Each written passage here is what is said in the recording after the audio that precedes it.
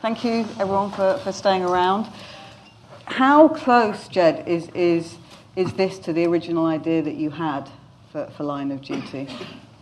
Well, we conceived the series quite a long time ago, and for people who can remember Series 1, where Lenny James was the officer under investigation, the concept of the show was something that we presented to the BBC straight away as being a framework by which it could keep coming back if it worked, if the BBC wanted it to come back and the audience liked the show. So the idea was that in Series 1 it appeared to be a serial that was potentially closed-ended, but that was something that would end up being a feature of subsequent series. So the investigators would return, and each series would then have its distinctive identity taken from the guest character, who is the character we call the antagonist, the person who's under investigation. So Keeley Hawes last season. Exactly, yeah. So that concept holds true, and we're just working now on the start of Series 4, and it's the same thing. The first episode introduces a guest character who is involved in some kind of corruption/misconduct that is then investigated. Okay. And Simon, let's talk about the casting a bit. I mean, obviously Vicky and Adrian are returning actors, but where did you think that Danny Mays would come into this? Was he or in fact Jed as well? Were you writing thinking of Danny specifically, or how did that work? Be honest. I will. I mean, the thing is, I've never really done that thing of thinking of a specific actor, because then when the time comes, they're not available.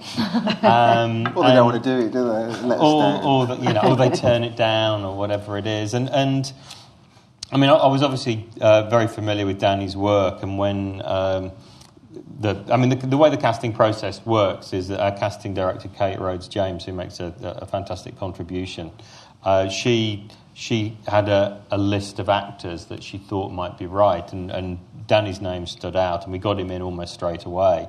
And he came in and he just gave a fantastic, electrifying audition, and we certainly knew after the audition that he was that character, which is the right way round, I think. I think sometimes if you kind of try and imagine it being a specific actor, sometimes that makes the casting process problematic. Okay. And Danny, what did you feel when did you have a snippet of the script to read, or were you just doing a cold audition? I got the first episode to read, and the audition piece was learn as much as you like from the interrogation scene. Oh my God. And you were word perfect on the whole thing, weren't you? It came in late on a Friday. I had a very busy weekend with my kids, and they wanted me to go in 11 o'clock on the Monday. And I phoned my agent, who's in the audience, and said, can you not just ask them for a few more days? And then they gave me another week. They said, and I thought, shit, I've got to learn all that now. But in all seriousness, it was such an exceptional piece of writing. And it was like, if you really want to go and get this, show willing, learn it. Don't show them that you can read, show them that you can act, and go and grab it with both hands. I recognised immediately the quality of the writing. I was a huge fan of the first two series, Lenny James and Keeley Hawes, and I thought they're big shoes to fill, and I grabbed it with both hands. And what was it? Was it like being a kind of new boy at school when you turned up on set because of the existing cast? Craig Parkinson's an old flatmate of mine, so that was I had a friend there. They were just an extraordinary group of actors, both the existing cast members and indeed the new crew on board, Will and Leanne and Arsha and all of them. And we had a lot of weapons training before we actually started on the project. With a new team, which kind of really bonded us together. We were quite competitive at the shooting range. I remember that. And is that the kind of thing you have to take really? Is that the kind of thing you have to take really seriously, Vicky? Is that something that you? Yeah, I did mine on my own though. So, did you? So why? Yeah. I don't know. It just worked out that way. It's advanced weapons training. Yeah. Although I have got a really funny story, but maybe that's for later. No. Go on. Tell us. Well, I'd gone on my own and I'd done this, training, and then I had to catch my flight back to Nottingham.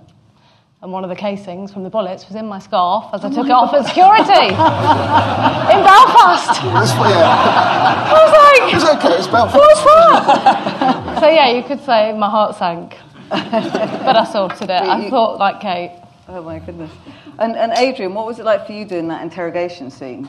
Because I mean, it is you mentioned it earlier as just such an incredibly full-on scene. Yeah, they are very full-on, very intense, and. But it was great getting all that stuff back from Danny, I mean, all that energy and, detail that was coming at you. So you were able to kind of, just keep your eyes on him and, allow what thoughts that were coming into your head happen. So, yeah, but they were always very intense, those particular scenes, and they're kind of the bedrock of the whole piece in many ways, the interrogations. But they do tend to go on for 2 or 3 days. That's the problem. And is Jed hanging around watching you do it? He hangs around and watches it. But, it's 3 cameras and you're shooting and there's 3 people and 3... it's very intense, very tough stuff. But it's great. It's great. I find they only last about an hour. And then once I've seen a run-through, I can kind of just leave them to get on with it. Okay. So it's fine. Then they're just in a hot box for about 3 days. Yeah. And tell us about writing those scenes, because on paper it could be very dry, but the kind of cat and mouse element of it is so captivating. Is it really hard to keep it very simple when you're writing it and keep it authentic as well? Or are you used to doing it now? Well, I think that the subject of the scenes tends to be the technical side of policing, which is evidence. So, I never wanted to write the kind of scene where someone would just shout, "You're guilty, just admit it." I think that I'm really interested in the fact that in the physical world you have to gather evidence. And we have great police advice now, and so we talk about the letter of the law. We make a feature of the fact that, unusually for a police drama, the person on the other side of the table is a police officer who knows the law, knows how evidence should be gathered, how it should be presented, and so that kind of made the decision for us that we had to be very technical, and I just love the detail of it. And you say you have great police advice now. Did you not have that at the beginning? No. But you got away with it. Well, what happened originally was that the first script, of episode 1, series 1, featured a counter-terrorism unit shooting an innocent man by mistake. And we sent the script to the Met, and they said that they would never do that, so that they weren't going to give any advice. And we then really struggled to find any serving police officers who would agree to get involved. So we used a couple of anonymous officers and some people who came in and just gave us little tidbits. But it was only in series 2 that we had a police officer who was prepared to be very involved in the process, so I could send this police officer material, we could talk about it, and then it became much more thorough, much more meticulous, and we could then really step up the technical side of it. Okay, so it gave you a certain freedom, I suppose. Yeah, and it was also really good to have someone who knew that world really well, so that I could talk about how I wanted the story to work, and he could advise things that were plausible, things that weren't, and then I would find a solution.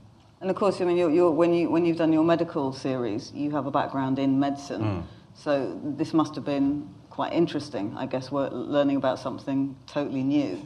It is interesting, and the same for you three as well. Actually, immersing yourself in a world. I mean, what sort of research, other than shooting at well, firing ranges, what sort of research have you done over the series? Well, we've learned a lot. We've learned a lot about the procedural aspects of the piece. I think people find fascinating. So do we.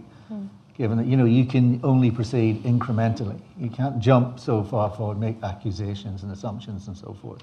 So I think that incremental, just tiny bits going along, I think people are really hang with that because they know something's being built very solidly towards it. You know, the storyline's being built extremely. So any twists and turns become even more exaggerated. Or not exaggerated, but, you know, amplified in a way. So learning about those things is fascinating, you know, in terms of the interrogations and the procedural aspects. But is that something you learned from the script or something you learned by hanging out at the police? I mean, what did you do at the beginning? Well, you know, I'm hoping Jed's doing that work. You know, and then I learn by proxy. You know, it sinks in as I do it. You know, I can't quote the act though. I have to say, you know, I'm not able to quote the act. I mean, we do talk about procedure a lot on set. Yeah, we really do. You get used to the language. Yeah. You know, the sort of everybody's got like lines that are famous for their characters that come up a lot and. I think because we're on the third series now, we've got used to understanding. Series 1, I was like, whoa, okay, I'm not really sure what that means, but I'll learn. And now I've really started to pick it up and we understand it because, you know... You could actually be a copper. Well, I'm not going to go that far, you streets are safe. Yeah. You've now started to question the procedure in some absolutely. Yeah, that's right. No, Jed's a very clever man and he writes very clever scripts and, you know, we are aiming towards people that want to work stuff out. It's not spoon-fed and, you know, some things are complicated and I think that's what, you know, is great about the show because you have to sort of earn it. You have to work hard at it as much as we do to understand it, to put it out there and make it explainable, but make it sound like it's just rolling off the tongue. So, Danny, that must have been quite hard for you. I mean, you learnt the words, but to actually kind of get a sense of them as well. Well, there's like different elements to it. The undertaking of learning the lines in the first place, understanding what those lines actually mean, but then getting into a place where you are open and free in the day that you come to film it. So you have to, you know, respond to what these guys are giving you and just kind of be in the moment. So the learning is a kind of blueprint and a foundation for you then to go and be as spontaneous and hopefully entertaining as possible, I guess. And did you, in terms of I mean, there's not that much violence in it, but obviously Danny being garroted or whatever's happened to him at the end, is that something that you enjoy writing those scenes, or do you have to hold back? I mean, how violent can these programs be? And I know programs like The Fall have been criticised, and Luther have been criticised for being too violent. Is that something that you're aware of as you're writing it, or do you just go with your instinct on well, that? I think I'm just trying to tell the story, but then I think that what's in the script obviously has to specify what physical acts take place so that people understand. But then there's a whole process that involves the directors and Michael Keeler who's here, and we talk about how that is going to be visualised, and then there's a whole other stage which is what actually goes into the edit, and all through that we're in communication with the BBC, and they read the scripts and they give advice. So we do try and be sensitive to what's acceptable. But do you have complete freedom with the BBC? You get advice as opposed to... No one does. No one has complete freedom, and nor should anyone have complete freedom. The fact is that this is going into people's homes, and we need to be responsible. And so we have a dialogue with editorial policy, who are the people who do that. And if there's some differences of opinion, then it goes up the chain, and we just talk about it. And we've never reached the point where it was problematic. You know, I just want to tell the story, and I don't want it to go beyond telling the story and being about people's revulsion from something. So then they're missing the next bit. So they're distracted almost by the... Yeah, if you push the audience away, then they're not going to watch the next scene, and I want them to watch the next scene. Okay. And do you feel with the way... I interviewed Keely Horst for a magazine a while ago, and she was saying that at the beginning of when she first read the script, much like Danny reading his episode, I suppose, you didn't know... She said that you didn't know whether or not her character would go over to the dark side. Is that true? Was that you didn't know at the beginning? I mean, do you know what's going to happen at the end of this series? You're writing the beginning of series 4, so I presume you do. Sorry. Do I know that what's happening when I started writing series 3? Did I know what happened at the end of series 3?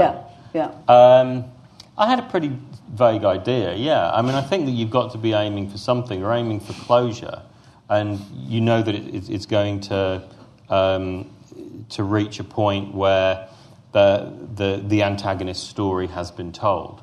So that's always what we discuss, but also the process of doing it is one where we find that keeping things molten in a way, keeping things bubbling, so that there is the opportunity to change as we go along. Not when we're filming, obviously, but in the scripts, that we can take diversions and detours and not be too worried about where we're going off piste. If the story becomes more interesting by changing, then we should be able to change it. So the method that we have is we try and get each script written sequentially, so that once we're happy with episode 1, go on to episode 2 and keep doing that. And I don't talk too much to the editorial team about where it's going. So with the cast, when they come in for audition, we try and be a bit cagey anyway. Once we actually start working, once they've been cast and we start working together, then it's a much more open process.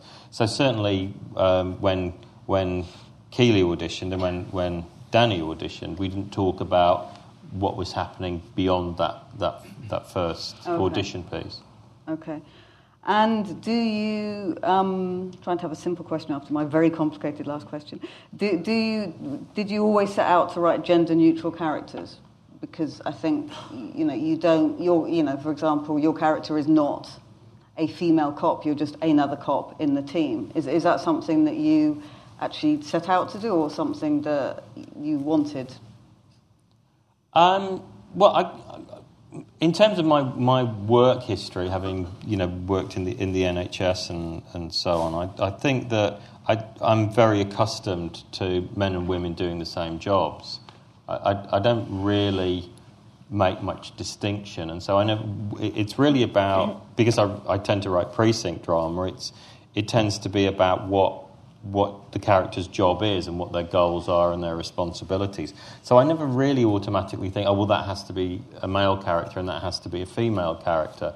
Often we'll think in terms of maybe we'll audition some male actors and some female actors for the same role, and just we don't do that very often, but we sometimes, if we see male actors, we may think, okay, well let's change the character and see some female actors and then make a decision. And it's really about getting the chemistry right and finding that performance. So a lot of the time, though, I think it is true that it isn't really that important whether the character's male or female. Fantastic, thank you. I think it's time to open out to the audience now. If people have questions, there's a mic on both sides. This lady here. How much do you all think you need to see the previous series? Because I watched series 2 before series 1, and I loved it, but there were certain questions, and obviously the Neil Morrissey character and the caddy. Is that going to feature in this? And how much do you think that we need to have seen the previous series? Well, we're not talking about what's happening in the rest of the series. Obviously, we've seen that Craig's character is back, and those who've seen previous series know he's got a history. But we're not saying that it's essential to have seen it before. We like the idea of each series standing alone, and if people have seen it and they're loyal to the series, then I think there'll be things in there that they'll get. It'll be a maybe a slightly richer experience for them. But we don't want something that is so intricate and so referencing backstory that it's impenetrable to a new audience. And as you saw from tonight, it didn't feel like it was necessary to be familiar with previous series. We're also working with the BBC on a sort of 15-minute catch-up across Series 1 and 2 that will be available on the iPlayer before Series 3 transmits. It would be great to see it all again, actually. Would, wouldn't it? Yeah. Question for Danny. How much does it change you when... How much did it change you when you put the uniform on, the police uniform? I mean, you've done so many characters in theatre. How much does it make you feel different, or how much does it contribute to your role? Well, all the gear. The gear, police the armour, gear. whatever you want to call it, was... it changed you dramatically, and it makes me laugh chasing that suspect down the alleyway. It was only 1.5 seconds on screen. We must have did about 7 takes or something. But it was important to get that gear. We wore all that stuff when we were doing the firearms training. So it was just, essential to be comfortable in that. I mean, Danny is a character who is completely proficient at his job. He rules with an iron fist. So all that intricate detail, even, handling the machine guns and the Glocks and all that kind of stuff, every detail has to be spot on. And I think that time we had before we started shooting was invaluable. It's always about preparation, getting to as close to the character as you possibly could get. And, he was an incredibly dark, complex, unpredictable and challenging character to take on. That's obviously why it looks so real. Yes. Well, it's an important point. I think the thing that I love about Line of Duty and I love about the first 2 series is that it is an edge-of-your-seat cops and robbers police drama with all the twists and the turns and everything like that, but it's firmly rooted in a serious social reality, and I think it demands of its actors incredibly truthful and compulsive performances, and I think that's the quality of the programme. Thank you. You obviously have been working out. Have you always worked out? Seeing you in that running scene. Get me number after. Great, thanks, Dad.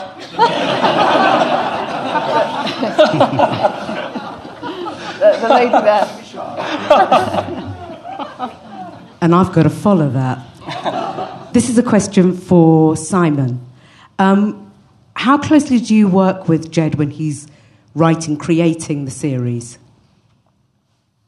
I suppose that myself and Priscilla Parish, who's the script editor on the programme, that's the editorial team, and I see my role, our role, as being a sounding board, and we meet to discuss the series. We're at the start of the process at the moment for Series 4, and then Jed goes away, writes an outline, and it's our role really to respond as fellow programme makers, and also like the audience would do, fresh. And as Jed says, we don't do a lot of mapping out of the series beforehand, and that runs contrary, I think, to the way certain other dramas I've done, where you will plan meticulously all 6 hours or 8 hours or longer, and you'll have these very clear staging posts along the way. And I think what helps that kind of unpredictability of Line of Duty is the fact that we keep it, as Jed says, fairly molten. We don't plan it in massive detail beforehand. Obviously, Jed's got a very strong sense of where it's going, but there is the flexibility to move things and change things, and we do it episode by episode. And I think that gives it that feel. And we don't... What's great is the BBC really let us get on with it, so it feels like a very pure version of Jed's voice. Lady at the back. Thank you. My question's for Simon again. Would you use that process with any writer, or is it particularly because you trust Jed?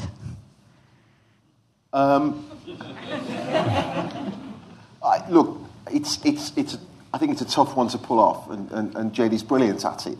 But yeah, I think there is the possibility to use that. I do think that I think it's sometimes unfair to expect a writer to map out 6 hours of an outline in advance and expect it all to feel really fresh and unique and twisty. That opportunity maybe just to create the first hour of something with just a sense of where it's going can suit writers much better. If you've got a team-written show and you've got 8 or 10 hours, then the process we use is really impractical. You know, if writers are going away individually writing episodes, they need to know where their beginning and end is, and so there needs to be a lot more planning, a lot more breaking of the story in advance. So I think, it's horses for courses, really. Lady here, thank you. Jed, Simon, at the end of the last series, there was one of those infamous Twitter storms where a few people were like, I don't know what happened there in that final episode. Did you try and make it a bit clearer in this third series? Did you try and avoid that so that people wouldn't be confused? Well, just because there was a Twitter storm doesn't mean that's factually correct.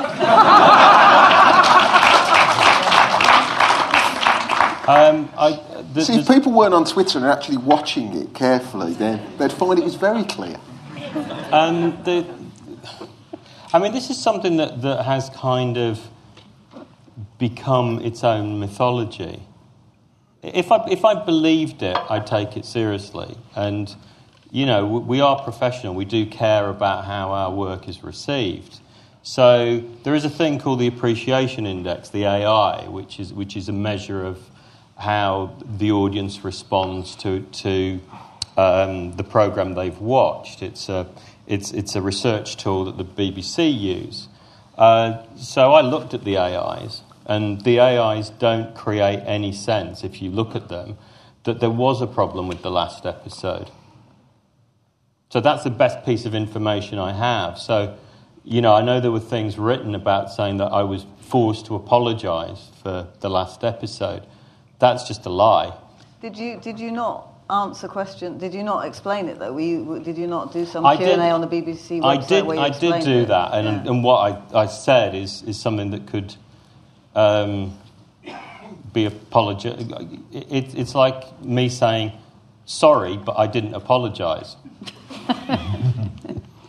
We use that way of phrasing things when we're about to stand up for ourselves.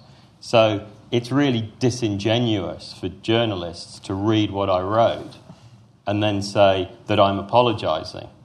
I'm not apologising now. I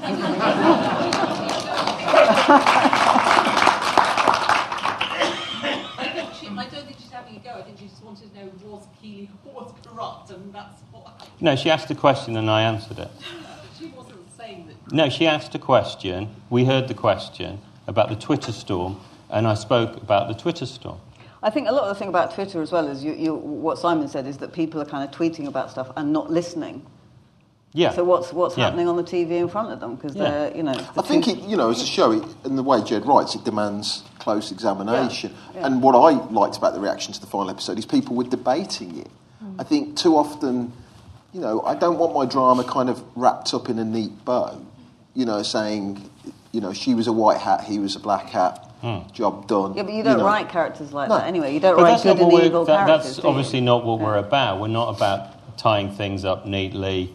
About the fact is that in terms of closure, if Keeley's character had been released and gone off into the sunset, a lot of people wanted that, and so maybe there was disappointment about that. But then we're getting into things which are just people's opinions. And that's obviously very interesting. But in terms of having to actually make the show, I need the best information I can get. And that's actually contained in the audience research. Okay, thank you. Hands up who's coming off Twitter.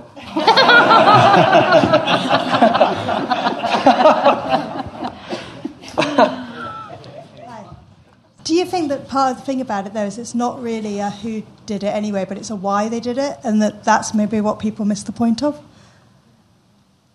That when they get upset about the endings, that really it's more about an examination of the characters. I think that's part of what the show is, but the best information we have is that people didn't. That's the point I'm making. That yes, there's this Twitter storm. People rip comments off Twitter about TV programs and make a story about it. Well, there was a primary school head teacher decided to go on Twitter to give her opinion of the theory of evolution. Some people's opinion doesn't have as much value as other people's opinion. He's not on Twitter. Next question?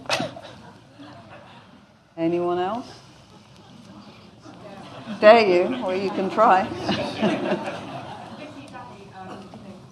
We saw in last series Jessica Crane's character get killed off in the first episode.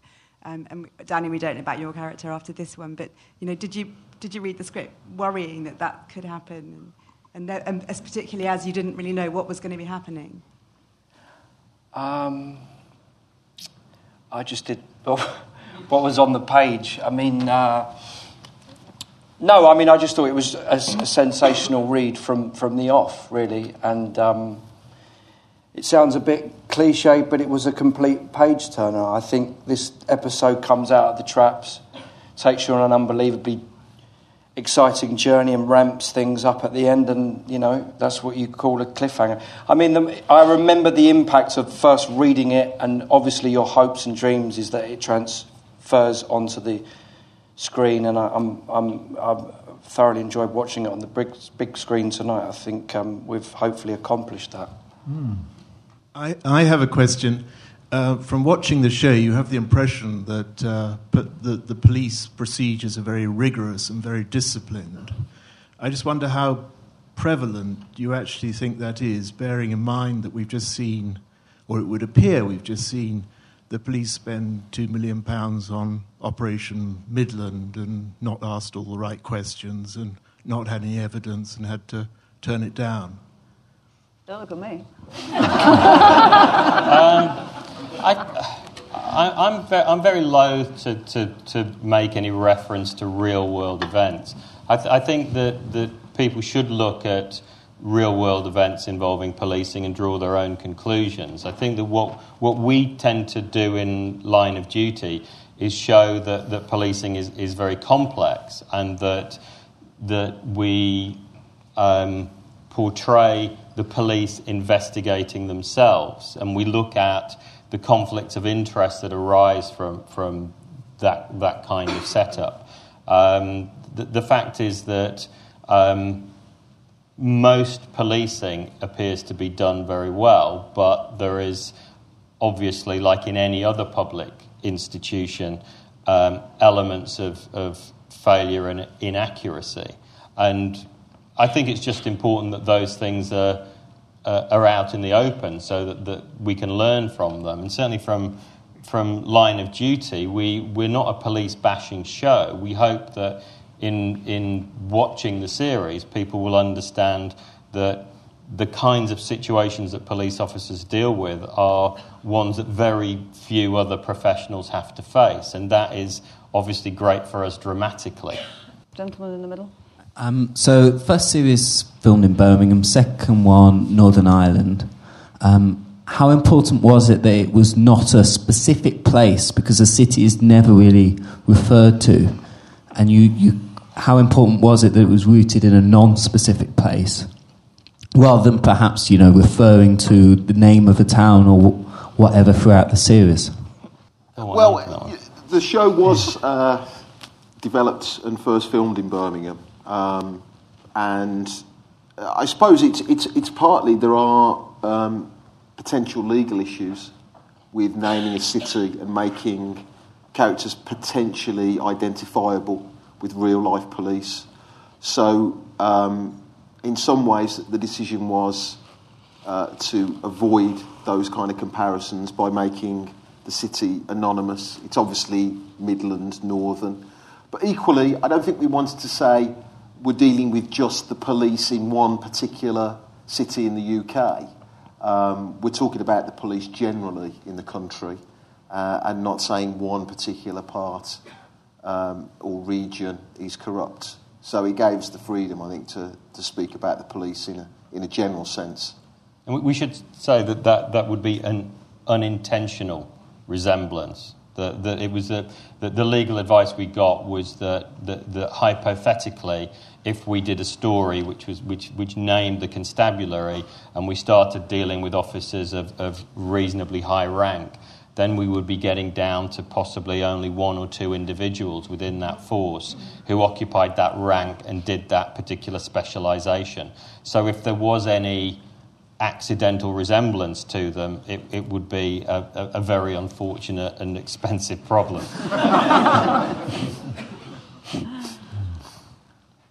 One last question, anyone? Oh. Thank you. I'm just wondering whether it'd be different answers for different people on the stage. As the viewer, it's very easy, 20 minutes in, to know we're in for a great series. Danny's performance in particular is like shit the bed amazing after like 20 minutes. It's so good, Danny.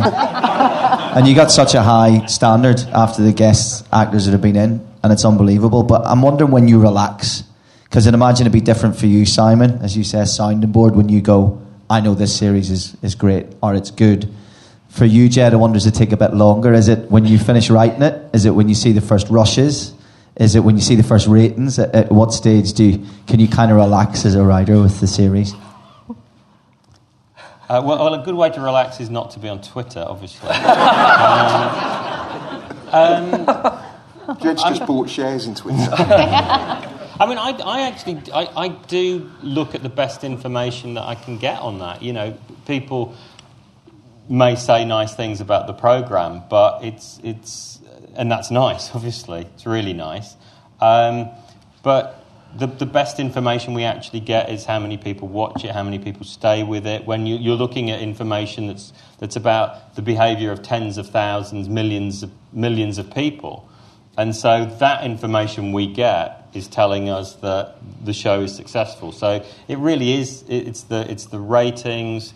It's the appreciation for the show, and also we really value the support of the BBC. You know, the fact that certain key individuals within the BBC who are involved in commissioning the show and overseeing the show are tremendously behind it. You know, that's really important as well. And so if we have all those things in place, that's when we feel like we've done a good job, and we're in a very fortunate position. It's incredible how fortunate we are that we got a 2-series commission, which we haven't mentioned yet. That this is one of 2 series. There's a series 4 which we're starting working on now, which we're going to be shooting later this year. So we do feel incredibly fortunate to have that relationship with the broadcaster, but also with the fans. You know, with the people who actually really like the show and watch it in numbers. That's the most important thing to us. Fantastic. Thank you very much.